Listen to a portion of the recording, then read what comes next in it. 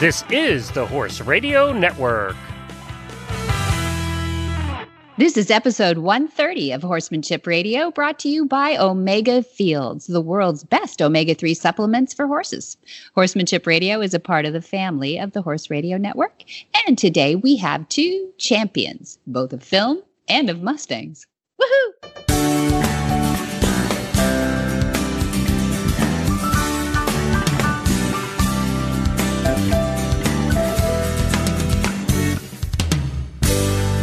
This is Debbie Laux, and you're listening to the Horsemanship Radio. Thanks for joining us. Horsemanship Radio airs on the 1st and the 15th of the month, and I have my producer, Jen, with me today. Hi, Jen.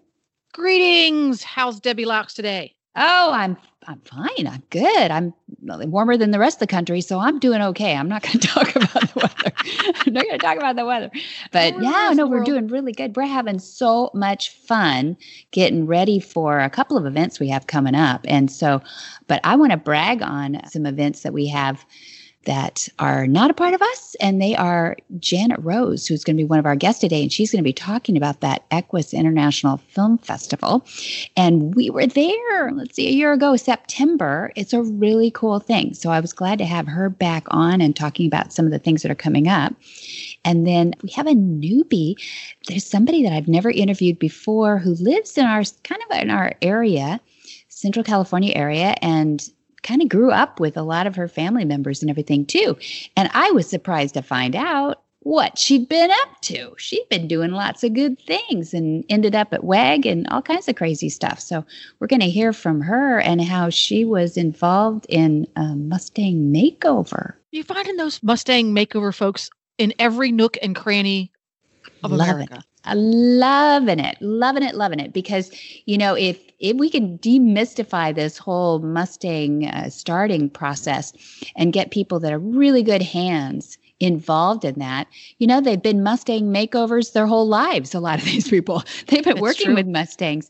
And, now they're getting sort of recognized, and there's money in it and all kinds of good reasons for getting those horses back in circulation. So I'm really excited about that too.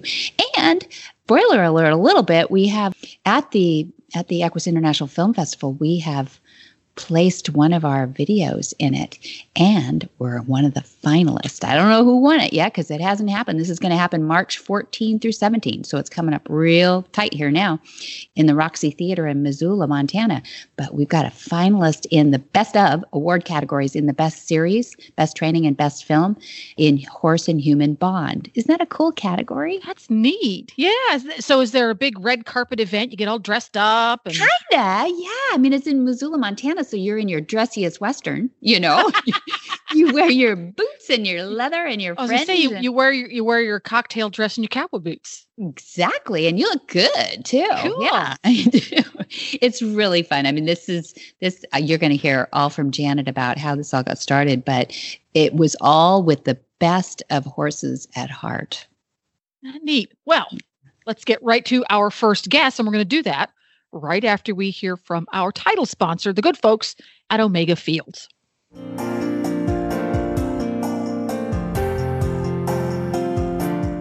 Hi, Joe Camp here to share about Omega Fields. Omega Fields exists to help you keep your first promise to the horses you love, to care for them well. Nutrition is the foundation of a healthy life and supports all the activity that brings you and your horse so much joy. Omega-3s from flax are the cornerstone of that foundation. So, coupled with the finest ingredients in their proprietary Pure Glean flax stabilization process, they created Omega Horse Shine Complete, Omega Nibblers, low sugar and starch, Omega Antioxidant, and Proventum Probiotic soft treats. Thousands of horses are experiencing a vibrant life with the help of Omega Fields products, including all of ours, a part of helping you keep your promise to your friends. Nutrition for a healthy life isn't just their slogan, it's their purpose.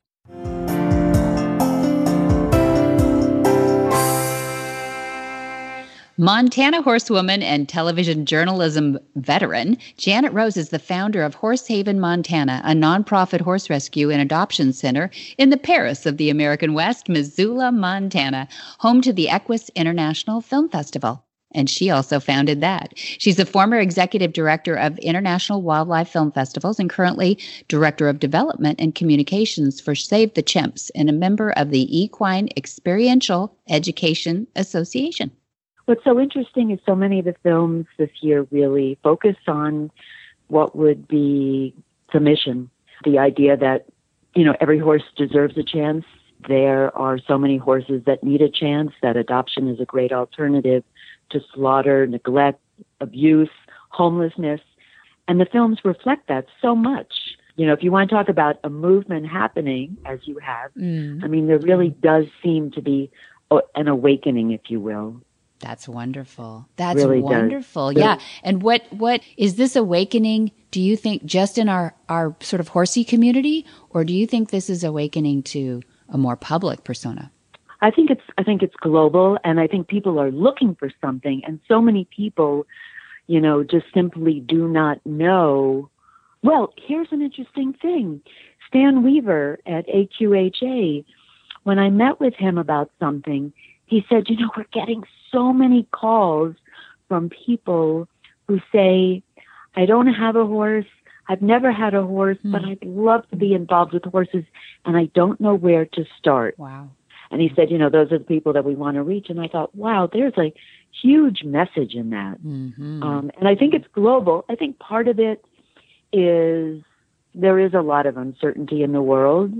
And so then people look for something and they hear about, you could never have had several equine film festivals.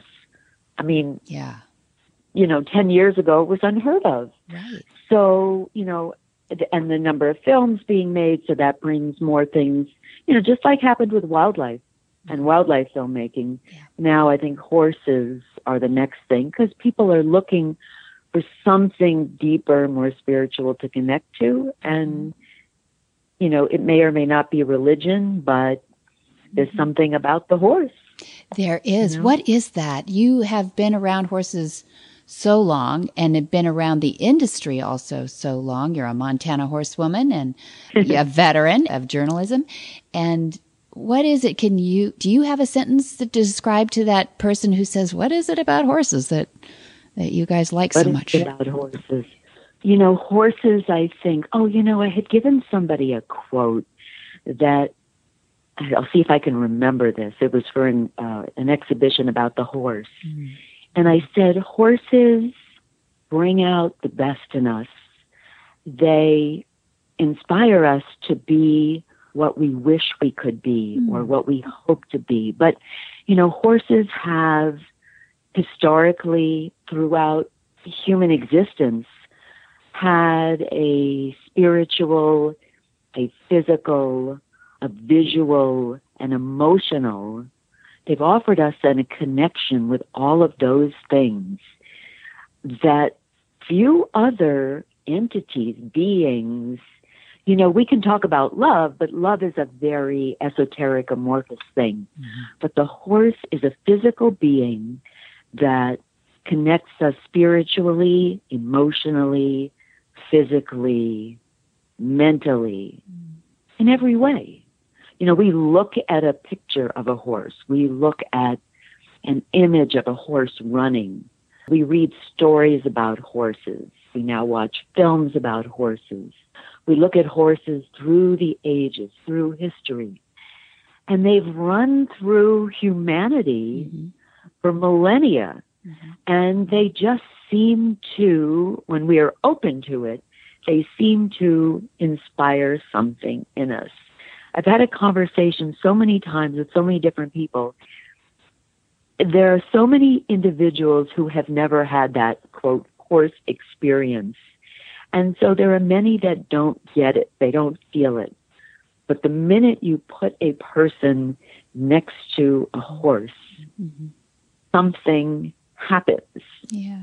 And so capturing what that something is kind of like the $64,000 question.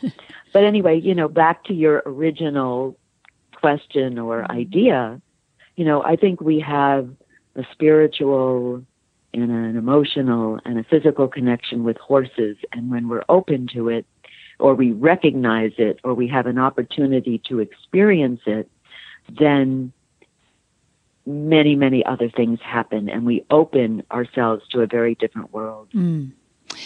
Well said. And I guess it's one of those things that people will just have to experience to actually understand that mouthful, because I love that you've created the EQUUS International Film Festival for actually to demonstrate that, at least on film, for what you're talking about, that you have a mission statement, I guess we could call it that. The EQUUS International Film Festival strives to promote understanding of the unique relationship between horse and human, to enhance the equine-human bond, and to improve the welfare and well-being of the horse. And you welcome partners and friends from around the world. That about says it. Well, I'm going to announce to you our new, we'll call it tagline. Every organization needs a tagline. Yes.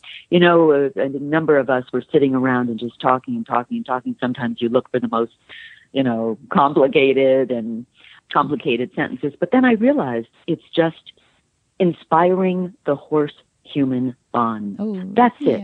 That is really the essence of it, inspiring the horse-human bond. But I also have to say to you, especially, because it's so important, the kind of motto that Monty has, violence is never the answer. That just keeps resonating in my head all the time, that violence is never the end. I mean, it's something we're so aware of in society today.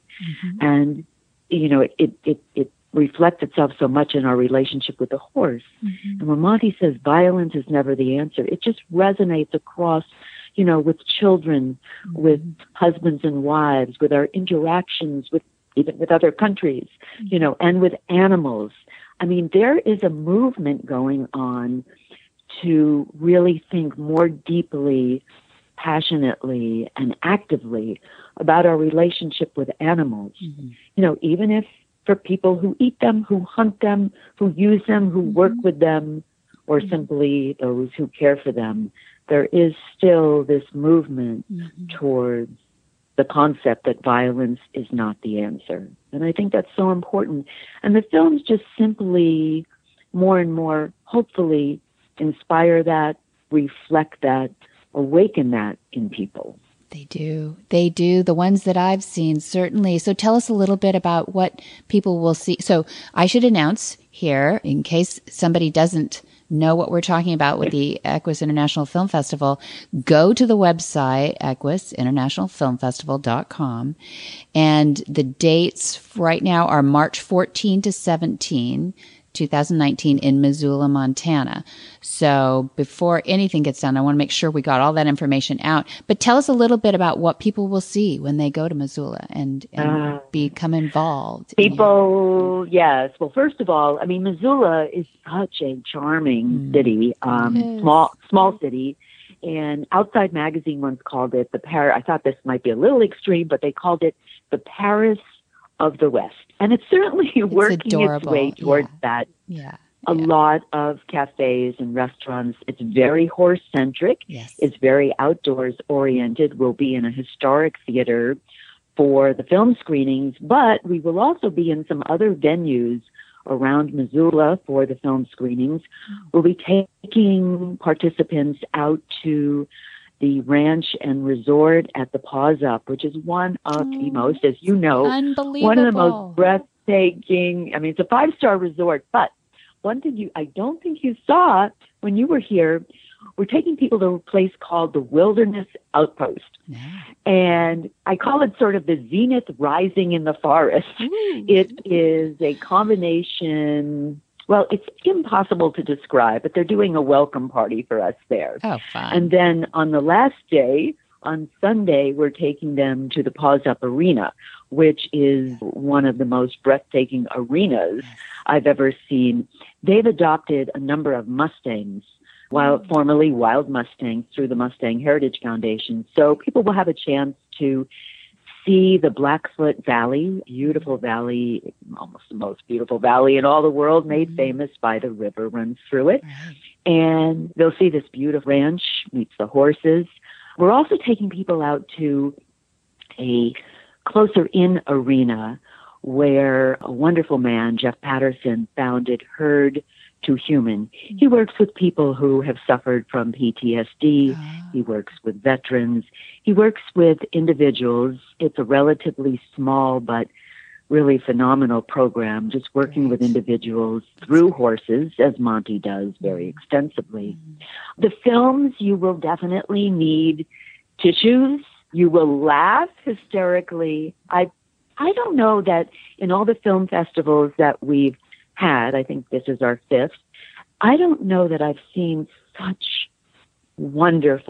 so many wonderful films. It was really hard for the judges to select the films for screening. But I can tell you today that some of the big awards will probably, the films that are in the running for some of the big awards are Don't Shoot the Zebra Pony, Cobra, Their Last Ride, A Horse, a Convict, A Chance for Change, The Last Ride, Ride It Out, Riding with Disabilities, and The Movement.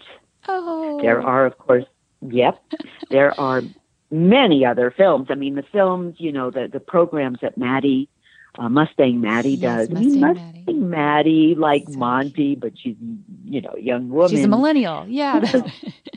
She does magic, but there's such a message. But also, Marcia Hartford Sapp. I mean, the work that she did with Cobra and where Cobra has gone. So the international message is so important. The adoption message is so important. The 3 strikes you're out, but there's but 3 times the charm. Yeah. The message. And Monty's work with Diego. So we have Monty's work with Diego. We have Mustang Maddie with Amira. And we have Marcia's work with Cobra. There is a huge message through those individuals, but also through those films. And that's what's so great, that there's a thread running through it. We're not showing films just to entertain. And yes, entertainment is a part of it, but that's not the purpose. And that's what I think is so inspiring to me, to see that we can reach people all over the world through film with critical messages. And we can save horses because of that, and we can save people. Yeah, that's it. You're saving them, not if.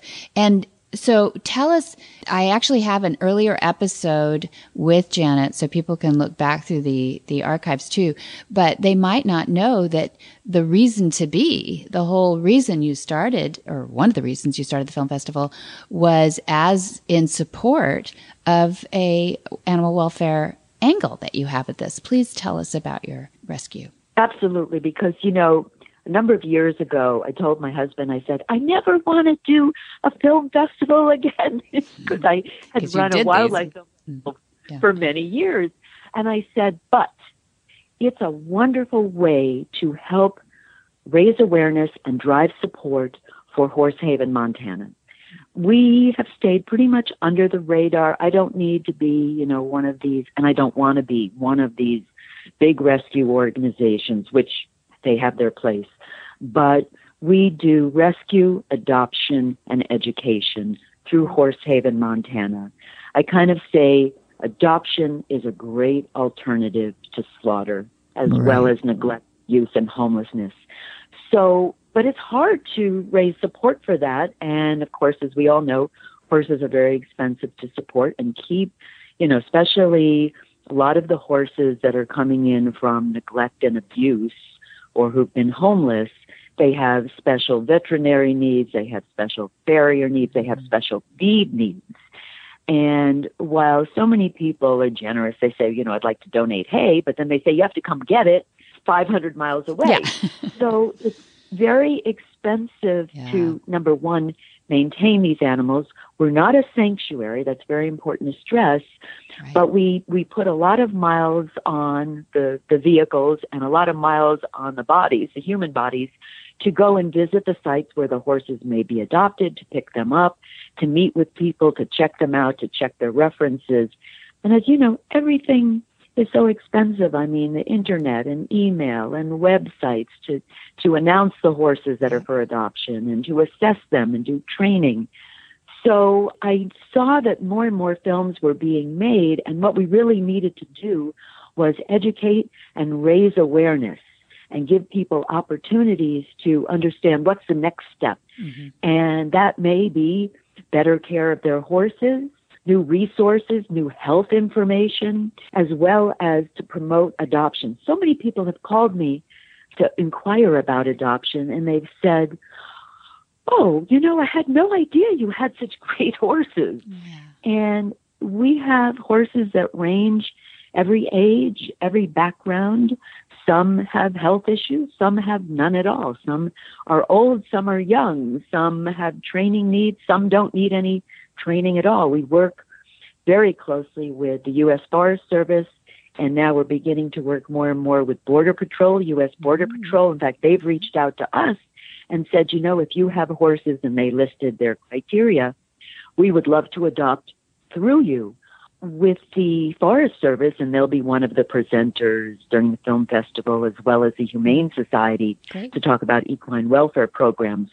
But the Forest Service still has an extensive horse and mule program. They take them into the backcountry, they pack with them, they clear trails, they fight fires. I mean, they do so many things through their equine program. But when they retire them, in the past, they were taking them, usually they would take them to the auction, and many of them were older and arthritic, and they would probably go to the tanners. But those are gems. They are gem horses because they've been through so much training. They have had so many experiences.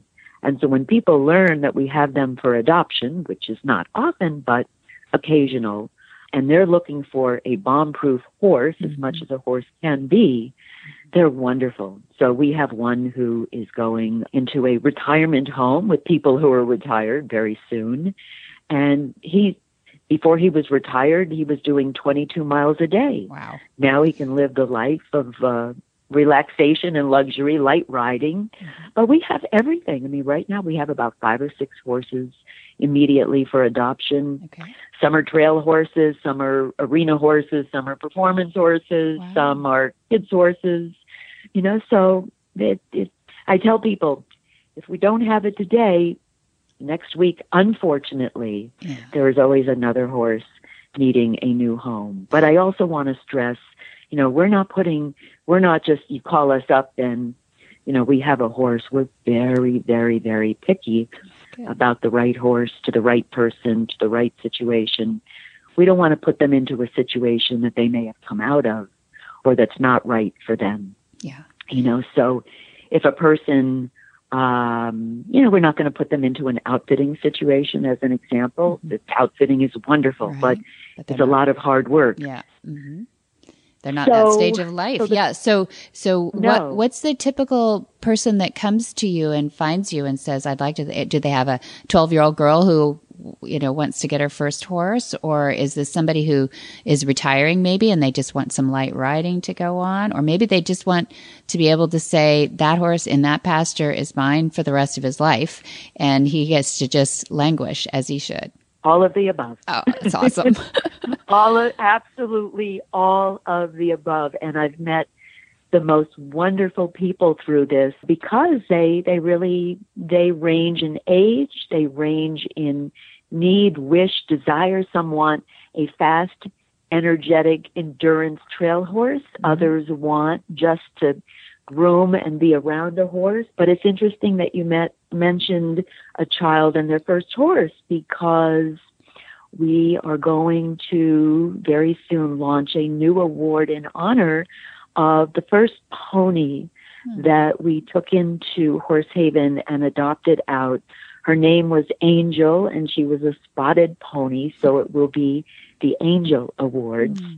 And a mom who had horses and was very experienced. She was in New Mexico, and she contacted us. She saw the picture of Angel, and she said, my little girl has always dreamt of a spotted pony, and there she is. And her name was Angel. But these were people who had experience, time, resources, And we had a transporter who lives here in Montana. He had video in his cab to watch the horse, and they wanted to get the horse if they could before Christmas, but of course throughout the West, snowstorms. Anyway, he said, I'll get her there in time. And he took his time, he picked her up, he watched her on the video monitor, and he got her there before Christmas, and her name was Angel, and she was the spotted pony. And she was one of the first horses that we worked with through this. So it was a wonderful story, and we've heard from them, and the horse was doing great, and the little girl loved that pony. So that is, I think this is kind of a new model of fundraising, if you will, but so through the support of the film festival, although I have to say at this point it's a lot of personal resources going into it. I bet it's your heart and soul and resources too. Yeah, it is heart and soul. Do you have some sponsors? Who should we thank for helping out? Is there anybody that is helping you? Oh, we do. We have the Humane Society. We have Beamer. It's a wonderful, interesting thing for horses and people. We have William Reidig, an attorney here in Montana, who has been just the greatest horse advocate and supporter from day one. And he's also a great equine attorney. We have the Mustang Heritage Foundation. They've been absolutely wonderful to us. We have the Good Food Store, very, very generous. And of course, the Paws Up. Nadine Lipson and her husband Dave have really been, just phenomenal to us. They don't have to. They have more guests than they know what to do with, but they've been very generous, and they've been involved with horses for a very long time. And then friends Cynthia and Steve Erickson, they have an animal welfare foundation, and they've been very supportive also from day one. They're not here in Montana, well, they're here part-time. So, but we definitely welcome more sponsors, and because number one, they'll get global visibility, and number two, that really, if you're into equine welfare and well-being, and you love horses and you love people and you believe in the mission, we try to return the favor, and it really helps us tremendously. Well said. Well said. Well, and if they're listening to this show, then they should be that passionate about horses. That's what we're trying to achieve here. That's for sure. We want to keep horses in people's lives. And this is just another way that it's happening. And Janet, we're so proud of you and so pleased that you are willing to put the energy. And this is not exactly your day job either. This is your full-time other job. Day job, no. But I'm so grateful to you, Debbie. I mean, you and Monty have done so much for us as well. I mean, when you came, people were so excited. It was such a cool thing to do. It's just been wonderful to connect with you. It's been so much fun, and it isn't over. This is so fun. This is your annual EQUUS International Film Festival, and I want people to support it and at least plug in on the internet and look into Horsehaven and see what you can do to spread the word over social media to help adopt these horses out and get them repurposed into life with a 12-year-old girl who loves them, or that couple that just wants to put them in a pasture in front of them. I love all of them that they embrace horses. So thanks, Janet, so much for joining us. Thank you. I know you got to run. Where are you off to today? You're going to I'm off to Bozeman today for the Montana World Affairs Council and presentation by a former ambassador on the Middle East. Look at you. You're amazing. You're amazing. I so hope you will come again and have you back when you've got some excitement to tell us about thank you. And we're going to be sharing this on social media too, so that we can rah Diego and hope Diego gets a little recognition. It's a lot of recognition already. I appreciate you. Diego is quite the horse. Wow. He's amazing. Yeah. He packs a lot into that little Mustang body. He does, as Mustangs do. They're amazing. Yeah. All right, Janet Rose, thank you so much for joining us on Horsemanship Radio.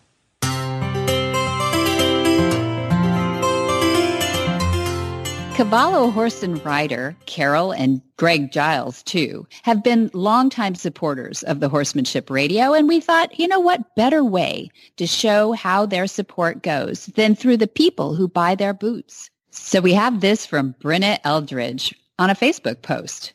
I could not be happier with my decision to transition my horse to barefoot and choosing Cavallo for his hoof protection. I always thought my horse just had bad feet and that he would always be lame barefoot until I realized that I was enabling that dependency. By allowing his feet to adapt back to the way that they were naturally intended, his feet have become strong and he now seems perfectly comfortable barefoot. With the added weight of a rider on rough terrain, I invested in my first pair of Cavallo boots. I went with the Trek boots, and they fit him perfectly. I was able to do anything that I could do in metal shoes, and I have no longer stress over him losing a metal shoe and damaging his hoof when removed. The Cavallo boots have provided him greater shock absorbencies when riding on hard ground, and so far, whether it be on trails or in the arena, he seems extremely comfortable in his boots.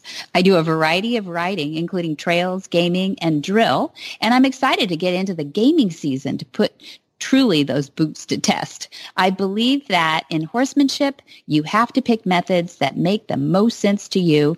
And for me, that is the naturality of barefoot and the protection of the Cavallo boots. Brenna.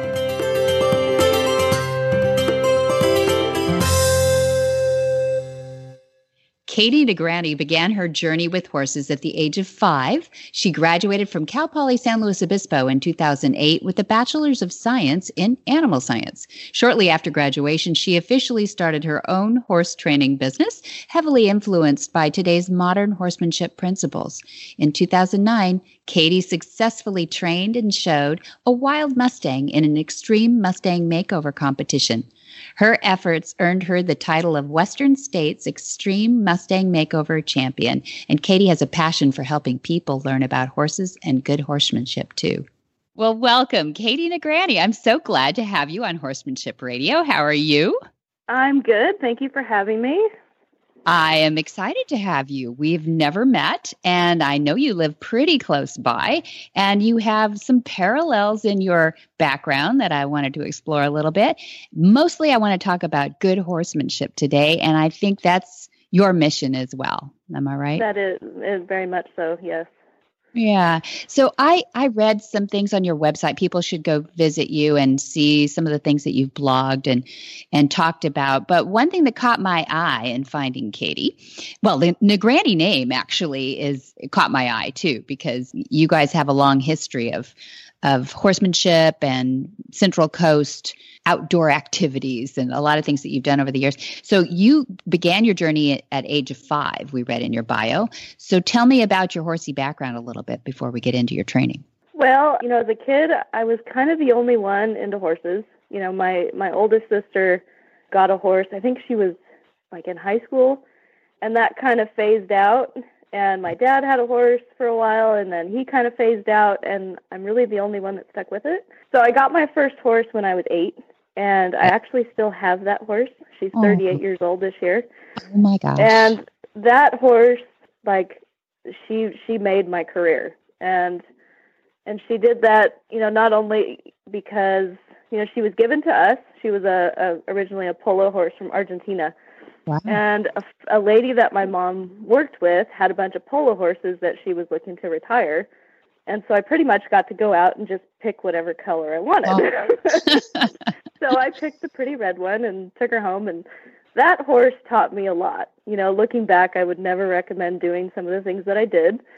And, but that horse is the reason I went down the rabbit hole of horsemanship, learning how to do things better, because that horse threw a lot of curveballs at me, and oh yeah, yeah, smart one. And then later on, so probably the last, she's been retired. I retired her when she was 33 from giving lessons to little kids. Wow. So she taught hundreds of little kids how to ride, and she was such a saint. The last 10, 15 years that I was using her, she is just such a blessing. So it's really cool to still have her around. Mm-hmm. And let's see, from there. So what are some of the curveballs that she would throw at you that you think made you a better horseman? Well, the first thing was I had a hard time getting her down to the arena. Where I kept her, it was a housing development in Orchid. And it was, I think there was 40 to 50 houses, and several people had horses on their property, and there was these like little bridle trails that you can go down, and there's a community arena. Well, I'd get probably 100 feet from the property, and my horse would spin around, and she'd run home. And you're 8. So a lot of times I'd end up just riding in the backyard because I didn't know how to get her down there, without leading her down there. And then when we did get down there, it was kind of a mess. And, the only time she was really good was when I had other people riding with me. So that was kind of the first hurdle, was figuring out how to do that. So I'm really good at that now. I bet. That's a big, that was a big life lesson right there. The next thing was, I'm not a very brave rider. I'm not a very naturally confident, go get 'em, adventure seeking sort of a rider. And a lot of the people I rode with they did a lot of jumping. So of course I wanted to fit in. I wanted to jump. So I've probably experienced more refusals of going over jumps than anybody in the neighborhood. Very good. So now I've gotten really good at that. Yeah. And now note, listeners, that she said she's not very brave, and she is the Mustang Makeover winner. So, take this with a grain of salt a little bit. But it sounds like this little polo pony maybe taught you a little bit about balance up there. You don't want to come off. Yeah, a lot of that, yeah. And, I showed a lot as a kid. I didn't have a fancy horse. We didn't have a lot of money. So I went to every local show I could go to, and I showed English and Western and trail, and what else did I do? I tried running barrels for a while, but that wasn't really my speed. But as a kid, you couldn't keep me away from it. I just kept trying this and trying this and trying this, and I found a lot of things that I liked doing and a lot of things I wanted to learn more about. And that horse just went wherever I wanted to go. She might have been awesome. Difficult at times, but she taught me. Yeah, and I bet you're going to learn that she affected a lot of other kids as they grow up too. They'll probably come back to you and say your lessons and that horse were, amazing experiences. Yeah, I'm sure. She's an amazing animal, and it's really cool to still have her around. She's 38 this year, and I have a little weanling colt that she advises. She turned out with him, and she's the grandma, and it's just such a cool, circle of life kind of thing. Yeah. So tell us, how do you get from there to winning the Western States Extreme Mustang Makeover Championship? So let's see. So I went to Cal Poly, and I graduated in 2008 with a bachelor's in animal science. And I had a job coming out of school. I worked part-time for a couple different places, and one of them was a vet. And it was something that I was looking to do full-time, but they weren't offering full-time. So there wasn't really a chance to grow with that. And some people in the neighborhood that I grew up in, they said, well, if you want to quit that job, I got a horse you can ride. And, 2 or 3 different people had that, hey, I got a horse you can ride. Oh, you can teach my kids some lessons. And, that's kind of the start of it. So in the fall of 2008, I basically officially started my entrepreneurship in the horse training and giving lessons. Training. So in 2009, I was offered, a spot to do the Mustang Makeover, and I had never done one. I'd only ever worked with one other Mustang, and so I was like, well, I'll find out, So I picked her up, I think in March, and you had 100 days to do as much as you can with them before you went and competed on them. And this mare, when I picked her up, she's big, and she was big, stout 4-year-old mare. And get her home, and she acts like any other horse. By the 3rd day, I was able to start riding her. And again, I'm not brave. This was uneventful stuff with her. Going through a little bit of groundwork. She was responsive. She wasn't worried about me. I could saddle her. She didn't buck. So where I kept her at, the guy said, I think you can ride her. So he ponied me around and kind of got me on her. And it was the craziest thing. Yeah. So now, was she adopted very often. Okay. Yeah. Let's not worry people that's the way it works every time. No, but was she adopted off a herd? Was it a BLM Mustang or? So it's a BLM sort of project. Mustang Heritage Foundation puts it on. Oh, right. Perfect. Yeah. Okay. And so you are assigned a horse. So I didn't get to pick the horse. I drove up to Susanville up there to pick her up. And you just drive up, you back your trailer up, and they load the horse that you were drawn. Stock trailer, probably just herd her on there. Huh? Yeah. Yeah, you kind of treat them, you kind of have to treat them like cattle in the beginning. Yeah, sure. They're wild. And she just ended up being like probably the best possible horse to do one of those competitions with, because she wasn't, she was good-minded and she was quiet, and, it like couldn't have been any better. So I attribute my success to her because she was perfect for it. So I had a pretty good head start, compared to a lot of people that got, kind of the more typical Mustangs that take time to gentle down. And, so I had almost 3 months of riding on mine.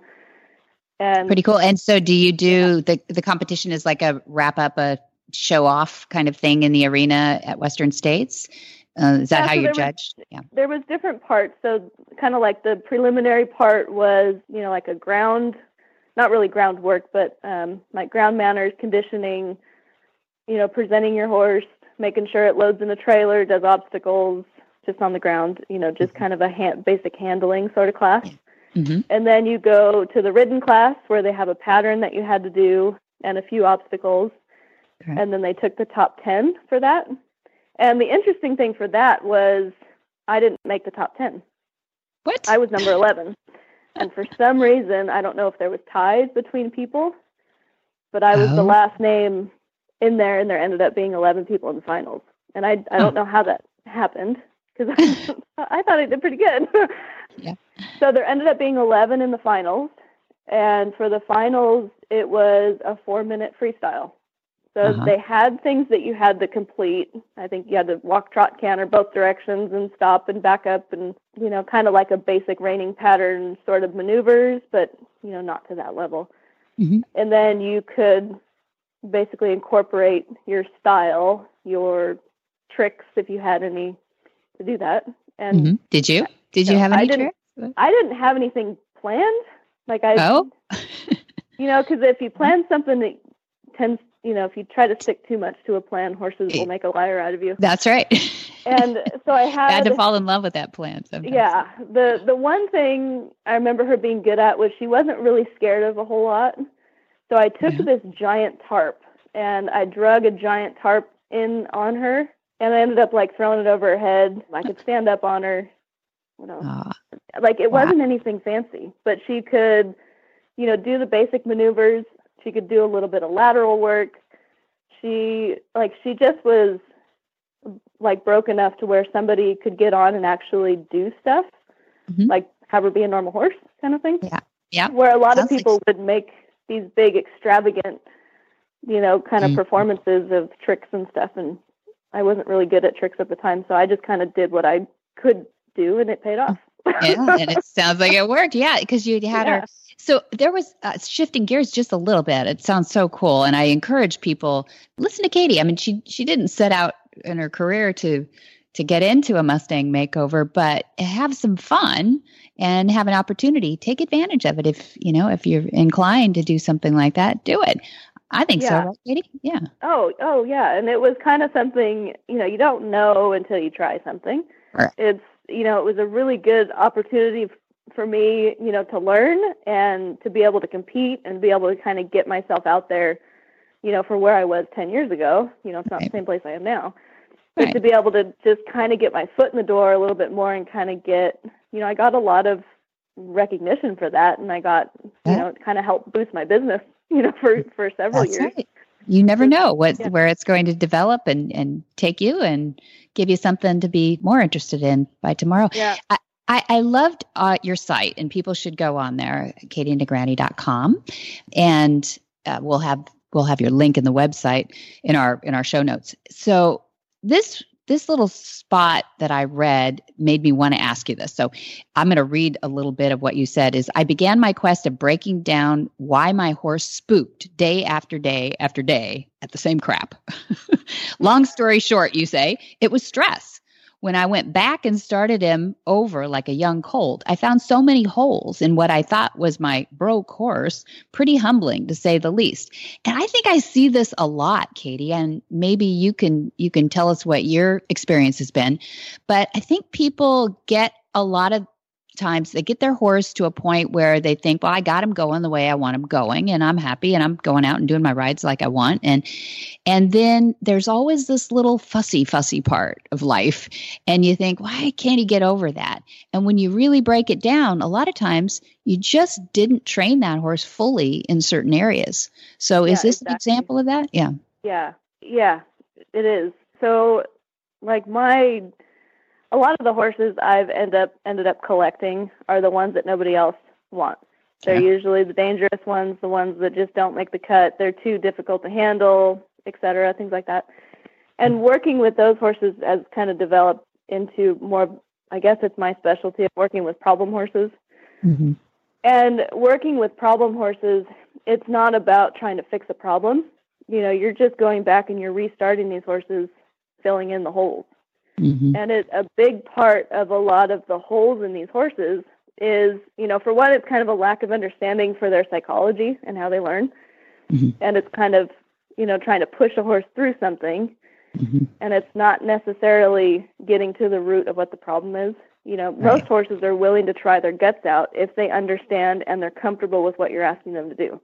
Well said. So a lot of times if we try to rush through stuff to get to a certain point, we skip the horse understanding what it is that he's supposed to do. Mm-hmm. And it builds that insecurity, that lack of confidence, you know, and then a buildup of emotions depending on the horse.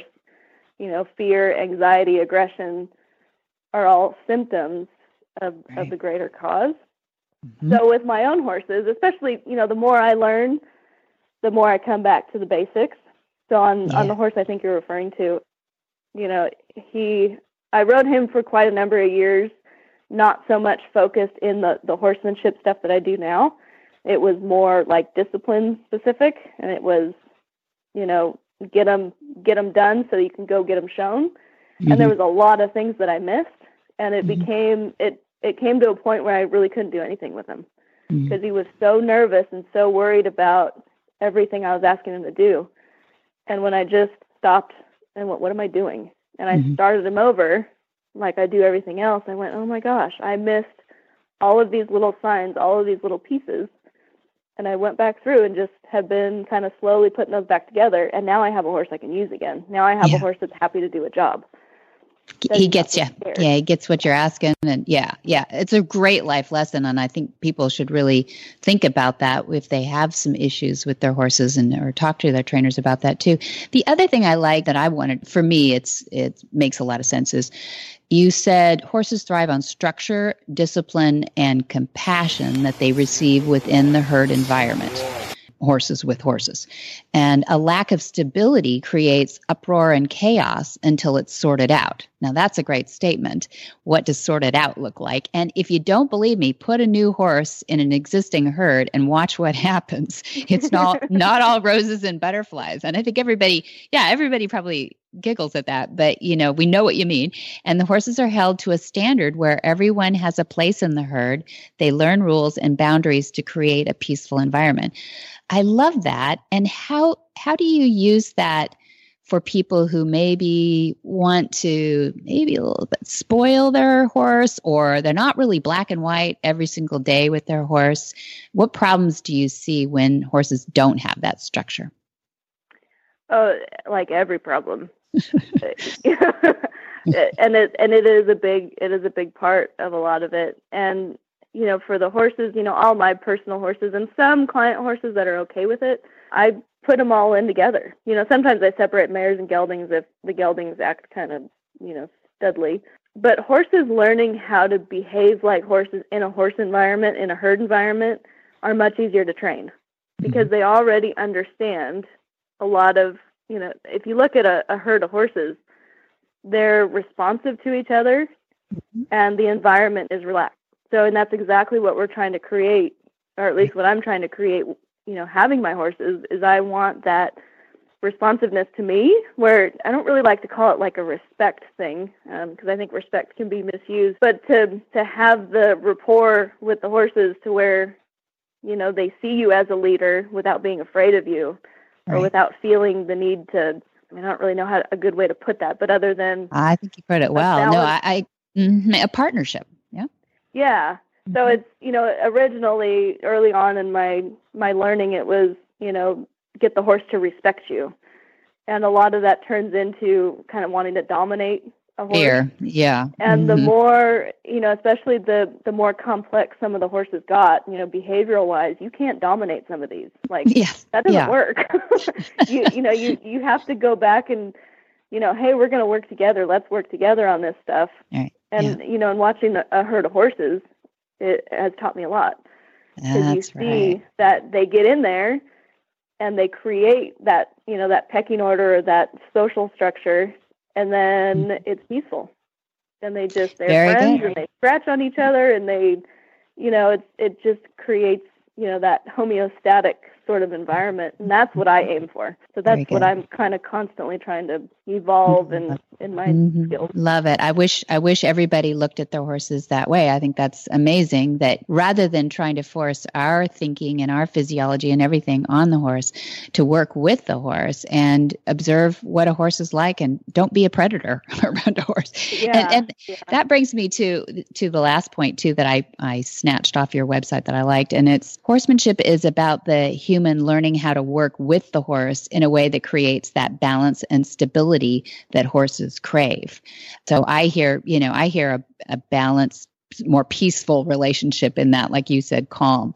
But so it seems like whipping the horse wouldn't help in this scenario, right? Well, so something interesting that I've been kind of studying lately is, understanding that horses don't have a developed frontal lobe of their brain.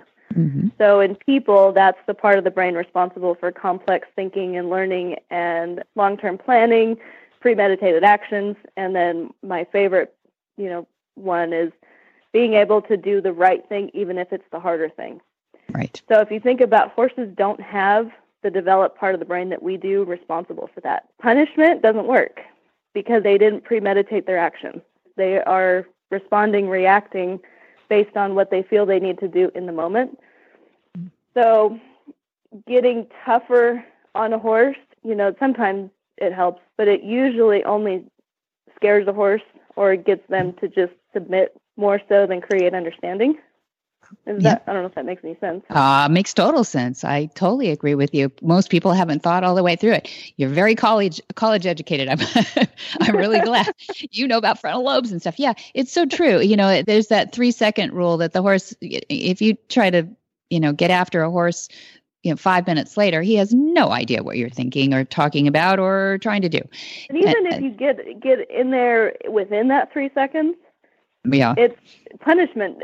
I haven't found too many cases where punishment actually worked anyway. But if you can set up something, or let's say a horse tends to want to bite, you set yourself up so that horse can't bite you. So you keep them at a certain distance, and then you find the reasons why they're wanting to bite you, and get rid of the cause of the behavior rather than trying to fix the behavior itself. Yahoo! That is awesome. Make the hard thing, make it hard to do the wrong thing and easier to do the right thing. Yeah. Yeah, so that old Ray Hunt saying, make the right thing easy and the wrong thing difficult. Right. It's because it's the way their brain works, and it's so effective, but it's the hardest thing for people to do because it's very counterintuitive to what we're good at. Yeah.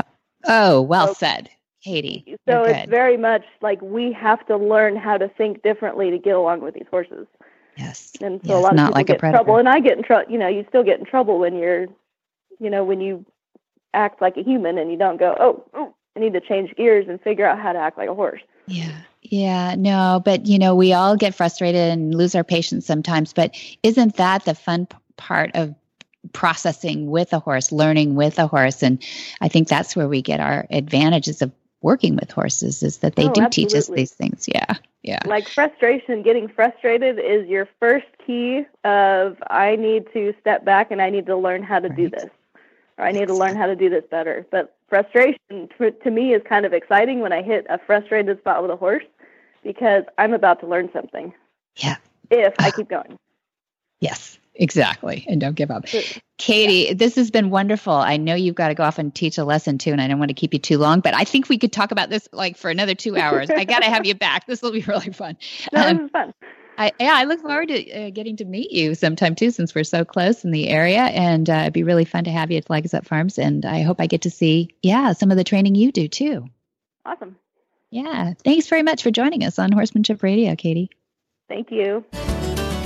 Whisper the language of the herd. Listen, you don't have to say a word. It's time for Jamie Jennings to fetch an email from Monty Roberts' inbox and share a morsel of Monty's wisdom in a little segment we like to call Ask Monty. Leave this world a better place than mine.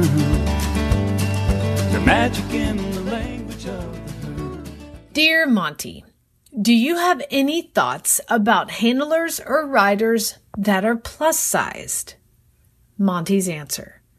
For about the last 30 years of my life, I have been plus-sized. In my opinion, it is critical for the large rider to be very careful about the fit of their saddle and the quality of the padding under the saddle. It is important for heavy people to understand that frequent rest periods are necessary if you're on a trail ride or an extended session of any kind. About 20 minutes is as long as a rider of more than 200 pounds ought to be on their horse's back without a break. The type of horse one chooses is also important. The plus-size rider would be well advised to spend their time on the backs of horses that are built suitably for heavy weights. A strong quarter horse or warm blood with a short, muscular back is far better suited to handle the weight than, for instance, an Arab that might have a long, narrow back. However, it would be unfair to single out particular breeds with regard to suitability. While one must realize that some breeds are typically stronger or more capable of carrying heavy weights than others, it would be quite possible to find an Arab with a very short and extremely strong back. For more of these insights into good horsemanship, go to www.montyroberts.com and click on the orange banner that says Get Free Horse Tips. Hi, I'm Monty Roberts, and I'm dedicated to training horses without pain. You can learn to do it too on my EQUUS Online University. Western, English, the beginner, or the advanced rider. It doesn't matter. You can connect with other students online too, on our forum, and there's a new lesson every week. It's a lifetime of learning for you on my EQUUS Online University at montyroberts.com. What in the wide, wide world of sports is going on here?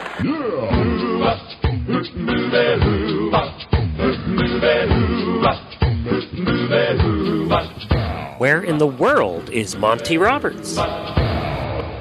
Monty is looking forward to meeting some new friends, two-legged and four-legged. March 1 through 3, it's happening like right now when you're listening to this, is the Prep and Introductory Exams, Module 4 at the MRILC at the school in Solvang, California. Then March 4 through 6, we'll have the same spot, join-up course.